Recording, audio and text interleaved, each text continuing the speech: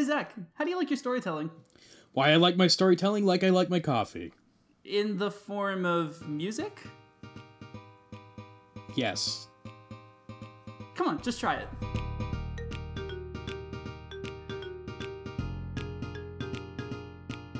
Hello, everybody. Welcome to Just Try It, the podcast where two friends try to broaden their horizons with the hopes that you might expand yours. I am Gabriel Clark. I am the one who's meant to rule the dark. Joined by me, as always, the one who is meant to see the sun, the one, the only, simply Zalp, Zach Blaze. Zach, we listened to some music this week. We did listen to some music. I'm glad you came up with nicknames because those were a lot better than mine. You know what? I was practicing on the way home from work. I was practicing saying that over and over again because I knew I was going to fuck it up if I didn't otherwise. So this week, we both listened to a concept album that we had never heard before. Concept albums are albums, bodies of music that encompass recurring themes, or maybe just straight up tell a story with characters and a rising action and falling action and a climax and a conclusion. So, Zach, what did I have you listen to this week? You had me listen to Razia's Shadow, a musical by Forgive Durden, which is a band I have never heard of.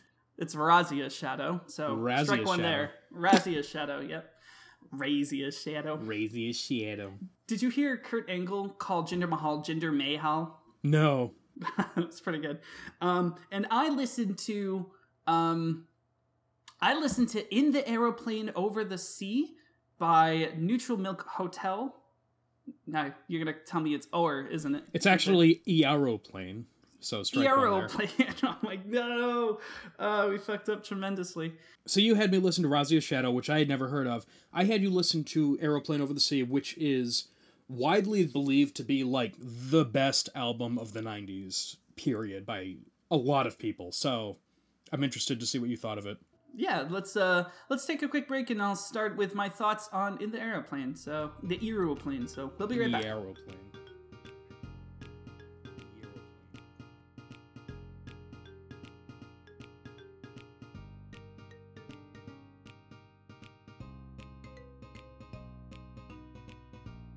And we're back. Aeroplane. Aeroplane. I've been practicing that entire time. I listened to In the Aeroplane Over the Sea by Neutral Milk Hotel, which is a band that a lot of people have talked about. A lot of people have hyped up this record and this band. This was a concept album, of which concept I wasn't sure upon first listen. It came out in 1998 to widespread universal acclaim from critic and commercial alike. Zach, what can you tell me about this album? So I was alive in 1998. I was a small, impressionable child. I actually didn't listen to this album until, like, I was in my angsty teen years, mid-2000s. Oh, that sounds perfect. It was great. Right for the picking. So, Aeroplane is an album by Neutral Milk Hotel, which is a, I don't know what they're definitely an indie band.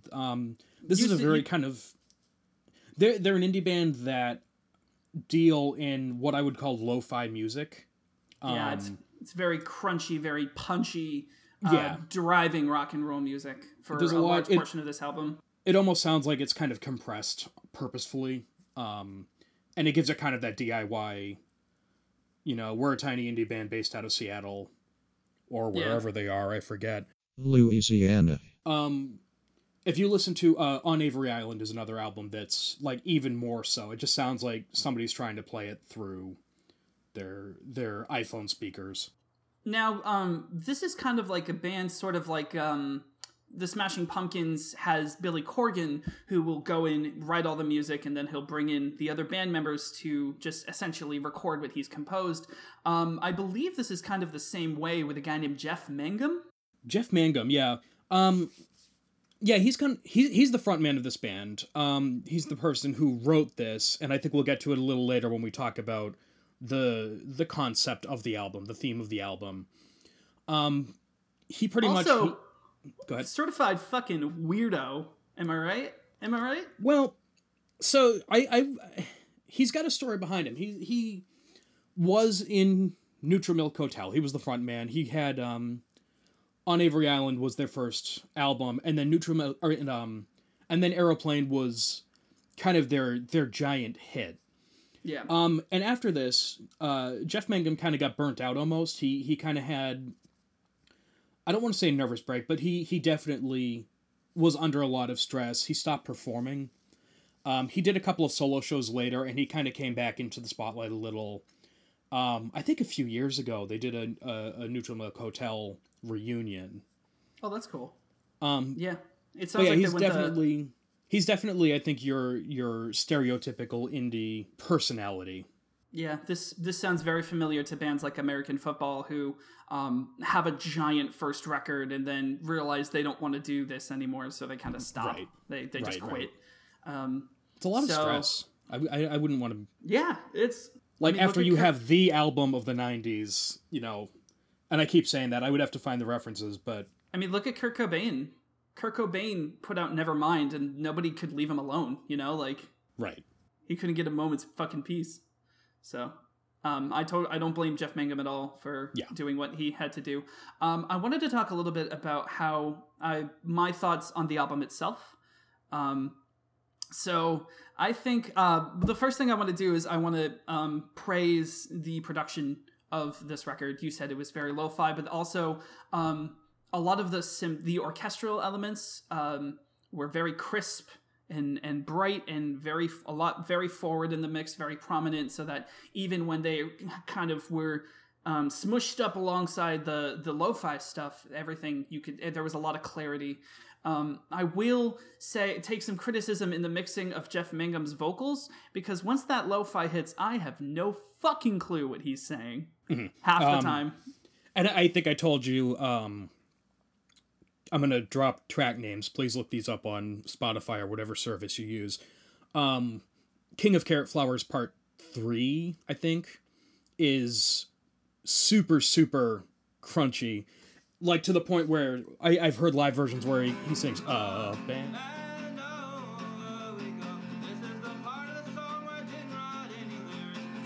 Like, he didn't necessarily have anything there.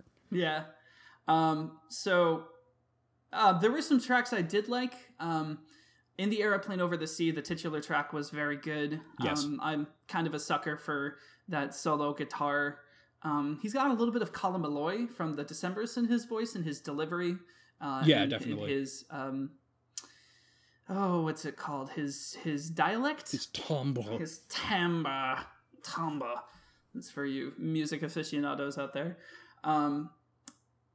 So... lyrically, this album is really all over the place. You go from a song like Two-Headed Boy to a song, what is it? You were very quick to be like, oh, that's not part of the concept, but it's like, Seaman covers the mountaintops. Oh yeah, Communist Daughter is... There's a lot of references to Seaman, and I don't think that ties into the concept, but like, it's obviously a theme. I guess what I get from this, and by the way, this is still like one of my favorite albums. I don't listen to it regularly, but it's definitely a very intimate album. There's a lot of kind of, I'll say sensual. There's a lot of kind of sexual or pseudo-sexual.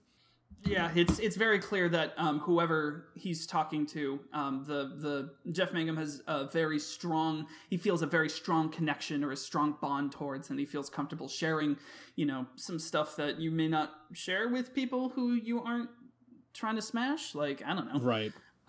Which gets into a question you asked. You listened to this and you said, Zach, what is the concept of this? I don't understand.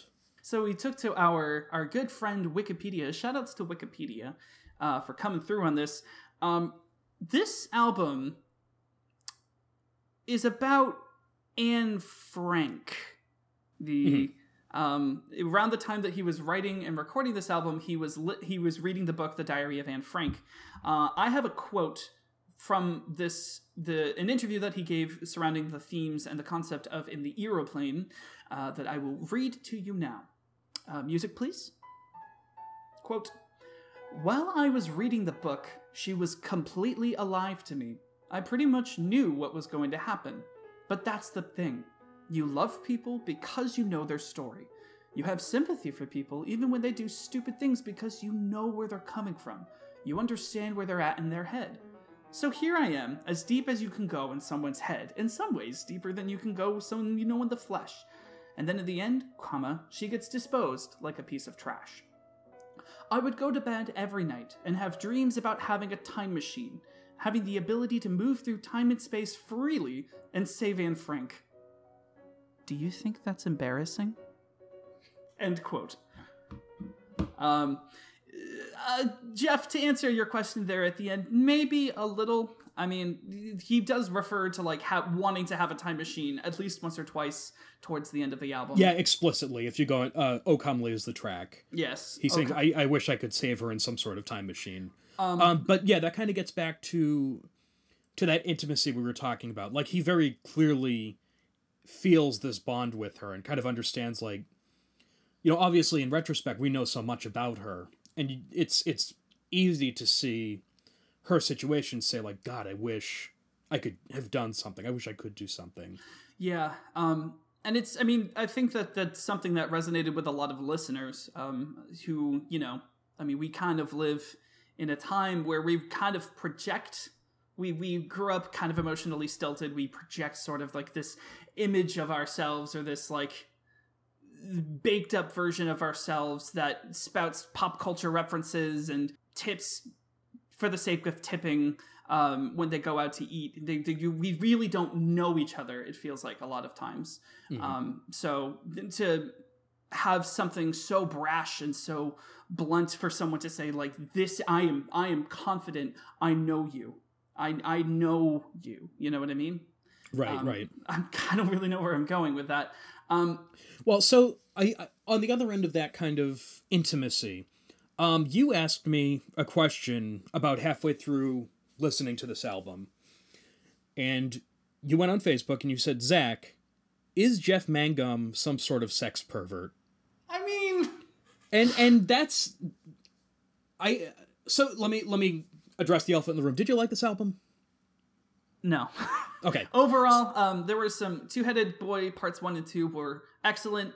In the Aeroplane Over the Sea, excellent. The rest of the album I couldn't understand because of the stylistic choices that Neutral Milk Hotel make with their approach to music. So overall, no, I did not care for this album. And I think it sounds like, and I'll let you confirm this now, it sounds like it did make you uncomfortable at points, like listening to this pretty, I'll say sexual lyricism, you know, talking about semen all over the place and like running your fingers through the notches in your spine. Yeah, like initially, I was just kind of weirded out. It's just like, ew, that's not a good image. Whatever. Right.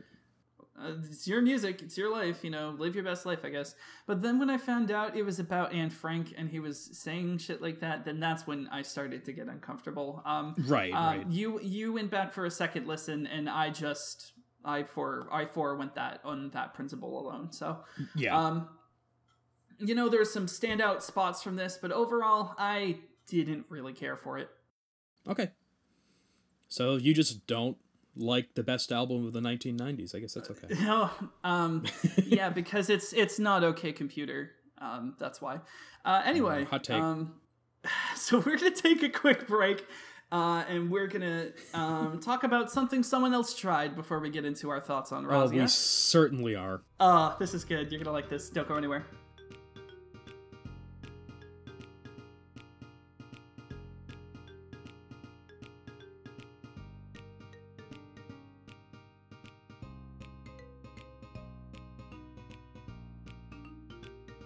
And we're back. So Zach, this segment is called Someone Else Tried It. It is about, we take something relatively close to our thing that we did for the week, and then we find something that somebody else tried relating to that. So I'm going to take you back to April Fool's Day 2016. And on SoundCloud, a mixtape drops. A 5-track mixtape called Watch the Stove. This was a mixtape that was composed by a bunch of different up and coming hip hop artists from the Great Lakes area. these were all each track was done by a different producer and a different performance artist. That was commissioned and paid for by Hamburger Helper. Hamburger Helper. You know, the General Mills brand product. That famous oven mitt. Of instant meals that you dump it in the pan, and then you put some water in, you let that shit simmer for 10 minutes, and then you got dinner. A mixtape. A mixtape. With a name parodying the 2011 album Watch the Throne that was done by Jay-Z and Kanye West. Oh, I didn't know that. That's good. Yeah, it's even the if you compare the album covers, pretty good overall. The mixtape received critical acclaim from critics and listeners alike. 4 million hits within the first 3 days, I think. For a joke album. For a joke album. Like a legitimately good one at that. So I went and read an interview with some of the marketing team from Hamburger Helper. This was like 5 or 6 people. A lot of their research showed that the target demographic that they had was men between the ages of 18 and 25 who, you know, were living in college and needed something quick to whip up. So sure. That was their primary consumer base. So a lot of their tweets from Twitter kind of catered toward this audience. But they pitched this idea several months before it even released. And the folks at General Mills were just like, we trust you. You know, let's listen to it's the one time that like a corporate brand, you know how like sometimes they'll post shit on Facebook and they'll like use an outdated meme that hasn't been fresh in like 6 months to try and cater to that audience. Because it's probably got to go through like a focus group or 3 before it can be released. This was one of the rare situations in which a company just kind of let them do their thing and let them, you know, reach out to these trendsetters and these hip hop artists, and they paid them for their work, and they were just like, listen, just write a song about Hamburger Helper. You know, there was little corporate interference when it came to putting this mixtape together. You can listen to it all on YouTube. If you go to SoundCloud, if it's still around after this point, I did read an article that said that SoundCloud has enough money to pay its employees for 50 more days before they go bankrupt. So if it's still there, you can listen to it on SoundCloud. Here's a clip just to tantalize you. I've been in the kitchen, whipping. I've been chefing, mix it with my left hand. Water whipping and I'm stirring. Y'all want beef and I'ma serve it. Water whipping and I'm stirring. Y'all want beef and I'ma serve it. I stir it. I hit the pot with a spatula.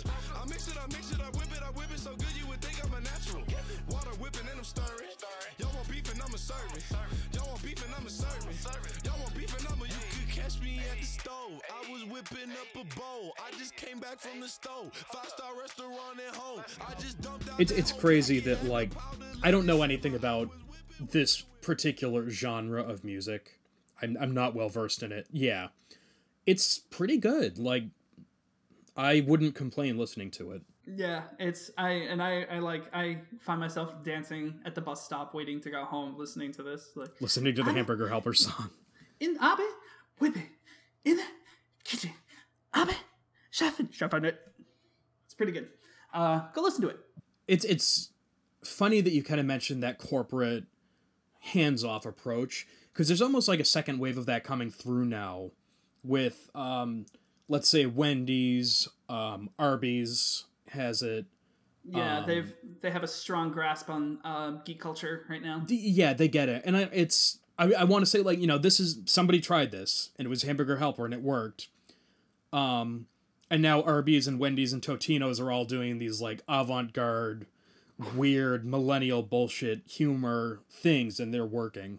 Denny's as well. Yeah, if you go to Denny's' Tumblr, it's absolutely wild.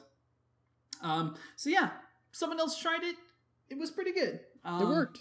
We're going to take another quick break before we go into Zach discussing Razia's Shadow. Whatever. Razia's Shadow. Razia's Shadow. We'll be right back. We'll be right back.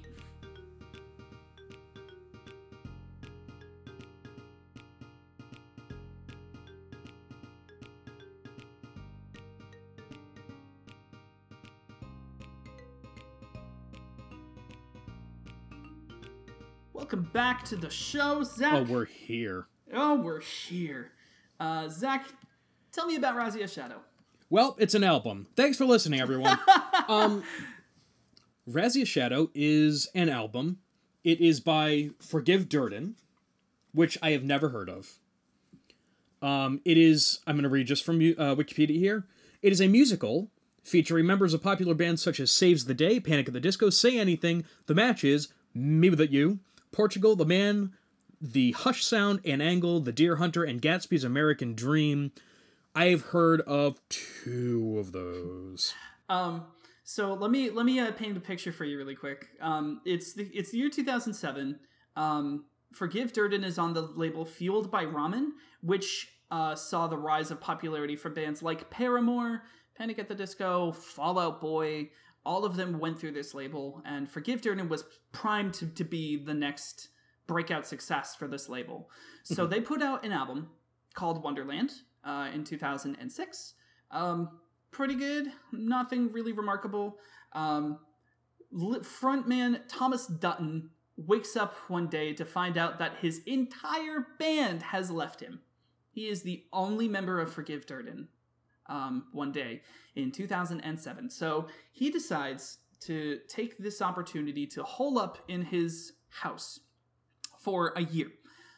He electronically composes with the help of one drummer and co-writes lyrics with his brother to a musical. Essentially, a concept album that calls itself a musical. Not really in the traditional format of a musical. There's narration, track, and he brought in, after he completed all the tracks, he remotely produced vocals for all of the different characters. And then the album came out in 2008, and I will hold off there because let's talk a little bit about your thoughts. So, you introduced this album to me. You said, Zach, I know what you're going to listen to. It's Razzia Shadow. It is a pop-punk musical with orchestration. And I said, holy shit, I like all of those 3 things. I'm going to love this. And I did for a while. And as it went on, I stopped liking it as much. So I'm going to give the brief summary based on, I guess, what I am looking at and what I remember. This is a story in 2 parts. The first part is kind of like a prologue. It's the story of Arima and Nidria, who are 2 kind of cherubs, angels, something like that. Within this overall hierarchy, which is overseen by O the scientist. Oh, the letter O. O. O. Oh, the scientist. Have you ever seen the video of Christopher Walken narrating Poker Face? Yes, I have. Okay. So yeah, Arima and Nidria are the 2 cherubs who have been kind of helping to create the world. Arima is frustrated that his skills are not being used correctly. And he goes to complain to O the scientist, who promptly proceeds to not give a single shit. Right. Arima creates these cool lamps, which are meant to, like, show his love to Nidria. O sees it and doesn't really acknowledge it. He kind of smiles and that's it. A spider, named Barias, comes and tells Arima, like, listen, they're screwing you here. You know, doesn't it make you angry? Go knock those lamps down. Go burn it down. And he does. And he gets exiled to this nasty landscape, or this nasty wasteland that he's created. And everyone else goes off to the land of the light, which is what they call it. There's a big wall dividing the land of the dark and the land of the light. The album cover depicts this as this great big mountain with essentially 2 faces cut in half. There's the dark and the light. I looked at that album cover. You know what I saw? Jabba the Hutt. Oh, stop it. And Neapolitan ice cream. Oh, would you stop? Would you stop? Would you stop? So that's the first act, and that sets up the scene for the second act, where Atticus is yep. Prince of the Dark, and Pallas is also Prince of the Dark. Atticus wants to leave. He doesn't like it. He wants to go to the land of the light. And he finally goes. He meets Anura, who is Princess of the Light. So Atticus and Anura fall in love. Anura starts getting sick because Atticus is from the dark and Anura is from the light, and she's like getting corrupted almost by it.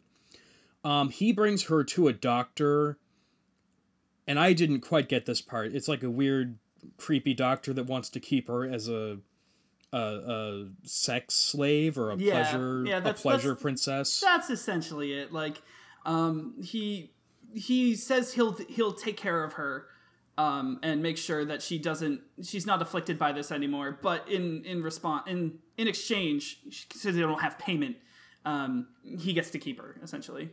Right. And then I guess he says, yeah, you have to do it or else you're gonna die. Pallas, Atticus' brother, comes in and says, hey, I'm gonna super kill her because I'm upset with you for leaving. And then he kills Atticus by accident, and that's the sacrifice that brings the world together. It fell apart for me a little bit at the end, I guess. Yeah, and I listened to this like 3 or 4 times. But I mean, that's so all of that is to say, like, this is a pretty straightforward story, I guess. Yeah. Like, the first part is, you know, there's 2 angels and one of them betrays the other and they separate and there's 2 kingdoms. And then the second part is this guy runs away and falls in love with the princess and he ends up sacrificing himself to save her. And that brings that's kind of the problem I had with this as I listened to it more. Like, it's a very bare bones story. I think that's likely because Thomas Dutton was more focused on, you know, having the structure of a musical with reprises in lyrics and in melodies. There are many callbacks to, like, place your hand on mine, untie your mind.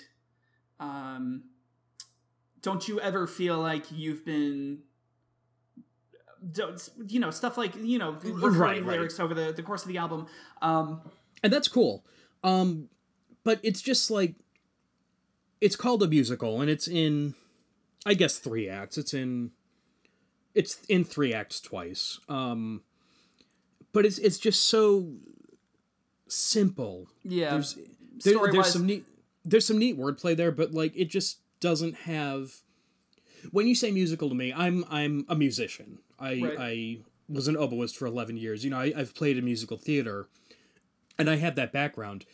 But when you say musical, I think of something like Sweeney Todd, or like, even if I say South Pacific, that's a pretty simple story, but it still has some of that kind of, like, subplots, I guess, almost. Sure. You know, and this doesn't have that. It's very one-dimensional, you know...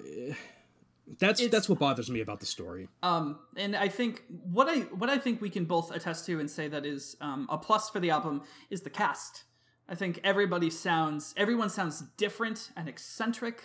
I think all the characters are interesting to listen to.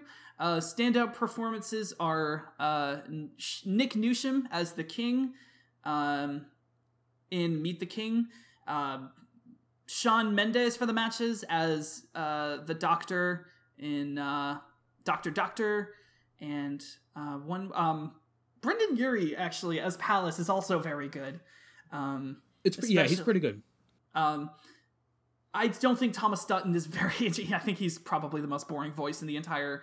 And that super took me out of it at the end. In the end of the beginning, which is the final track, there's this scene where Atticus has been stabbed and he's dying, and brother, no! Yeah, Pallas is like sobbing, like, please don't die, and it's all very dramatic. And then he's like 1, 2, 3, 4. Like, yeah, I'm dying. It's this very not musical, not theatrical way to die, and it super doesn't work. So yeah, I think story-wise it does kind of fall apart there at the end. Let's talk about the narrator a little bit. Aaron Weiss was the vocalist from Me Without You. He is... why don't you tell me a little bit about that, Zach? I'm going to give you the same image that I gave you on Facebook as we were discussing this. Every time he says a line, and let me back up. There's some cool wordplay in this. Like, the rhymes are interesting. There's some cool meter going on. Every time he delivers one of these especially wordplay-y lines, I feel like he's like tipping his hat a little and kind of looking at me and smirking, like, yeah, I just fucking said that. Like, it's just this smug-sounding asshole narrator. He felt his aptitude and slate were being misused. Shamed. He repined this to O the scientist, who replied with a calm voice, expressionless. Like, that's if you listen to Me Without You, particularly 10 Stories or Brother Sister, that's very just much how he is, and that's how he talks, and that's just who he is. And I mean, and I have to assume that his band is very good, or else they wouldn't be a band. But like, the delivery is off. Yeah. And it makes me not want to listen to the narrator by the end of it. Also, I hate the line, Casanovas have been charmed so she... What is the line? It's that entire sequence where, like, Princess Honora is going through all of the different kinds of people who have tried to woo her. Mm-hmm. Is just a lot. And it doesn't help that his delivery of, and I'm the one she chose, is, like, not convincing whatsoever. So it's tough to judge this as a concept album and not to as a musical. But that's important, because that's kind of the concept. The concept is this is a musical, and it's built as a musical, and the story is musical in nature. It's a 3-act double feature, and it doesn't work the way they've built it, and it's frustrating for me because like I said, this is all you said. Pop punk, yeah, like. Orchestration, yeah, all right. Musical, yeah, fuck yeah. Concept album, I'm in. And it doesn't work, and it's so frustrating to me that it doesn't work, because I want to love this album. So I have a little bit of good news for you. First, I just wanted to mention, after this album was released, first of all, this album didn't sell. Okay. It did 3,000 copies its first weekend. To put that into perspective for people...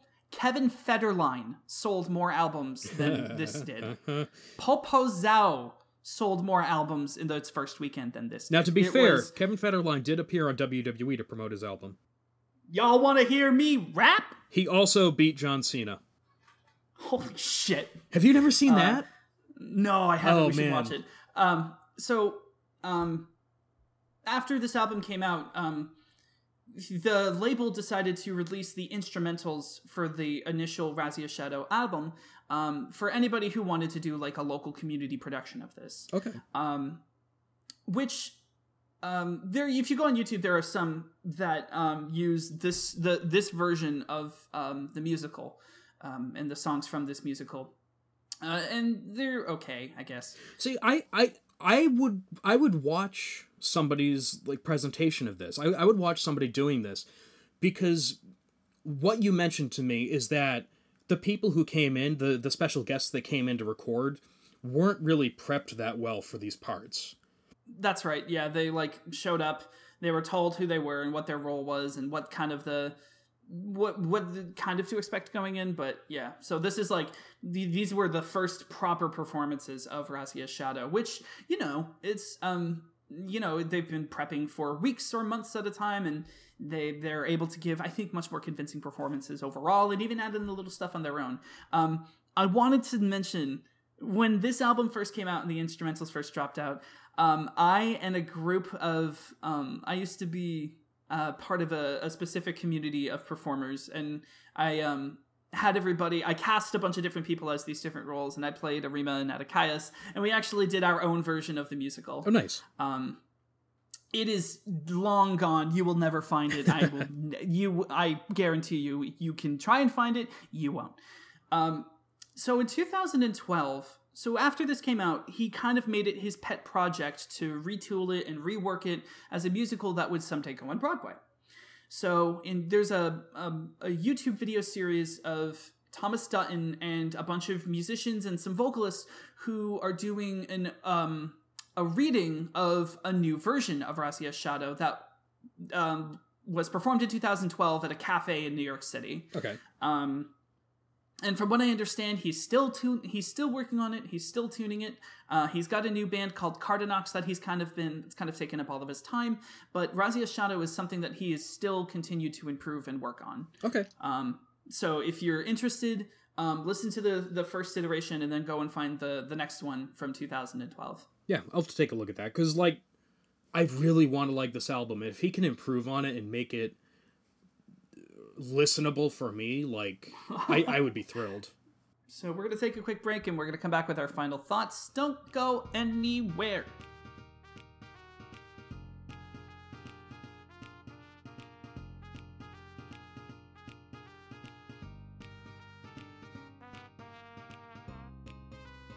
All right, Zach. So I think one of the big things that we can sort of talk about is what we learned. And that is, sometimes you listen to something, sometimes you go into something, you try something, doesn't click with you with the way you had hoped. Yeah. Sometimes, no matter how hard you try, no matter how good something sounds, you try it and it isn't good. So let's make this formal. How about this week? Let's rate these albums using a lyric from the album.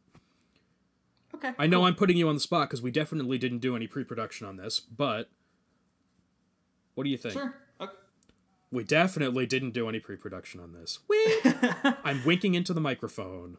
I will give Neutral Milk Hotels in the Aeroplane Over the Sea a 2-headed boy out of 5.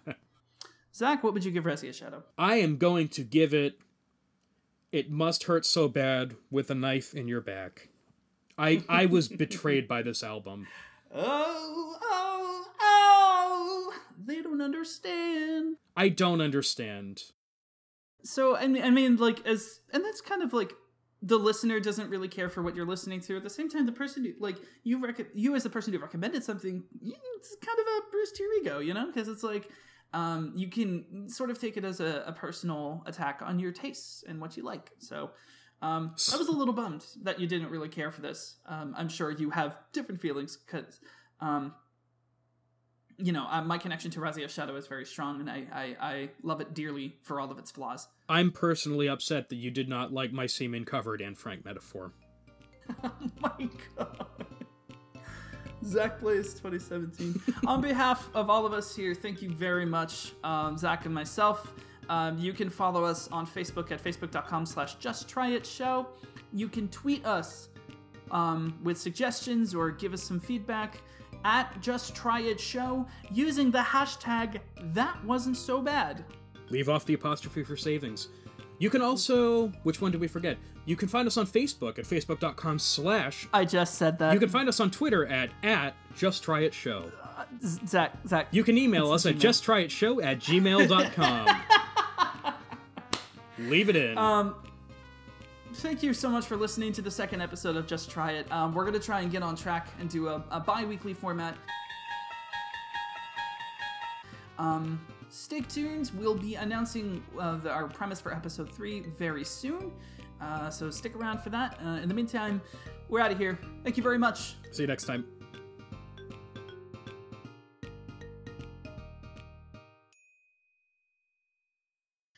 Zach, tell me about Razia's Shadow. Razia's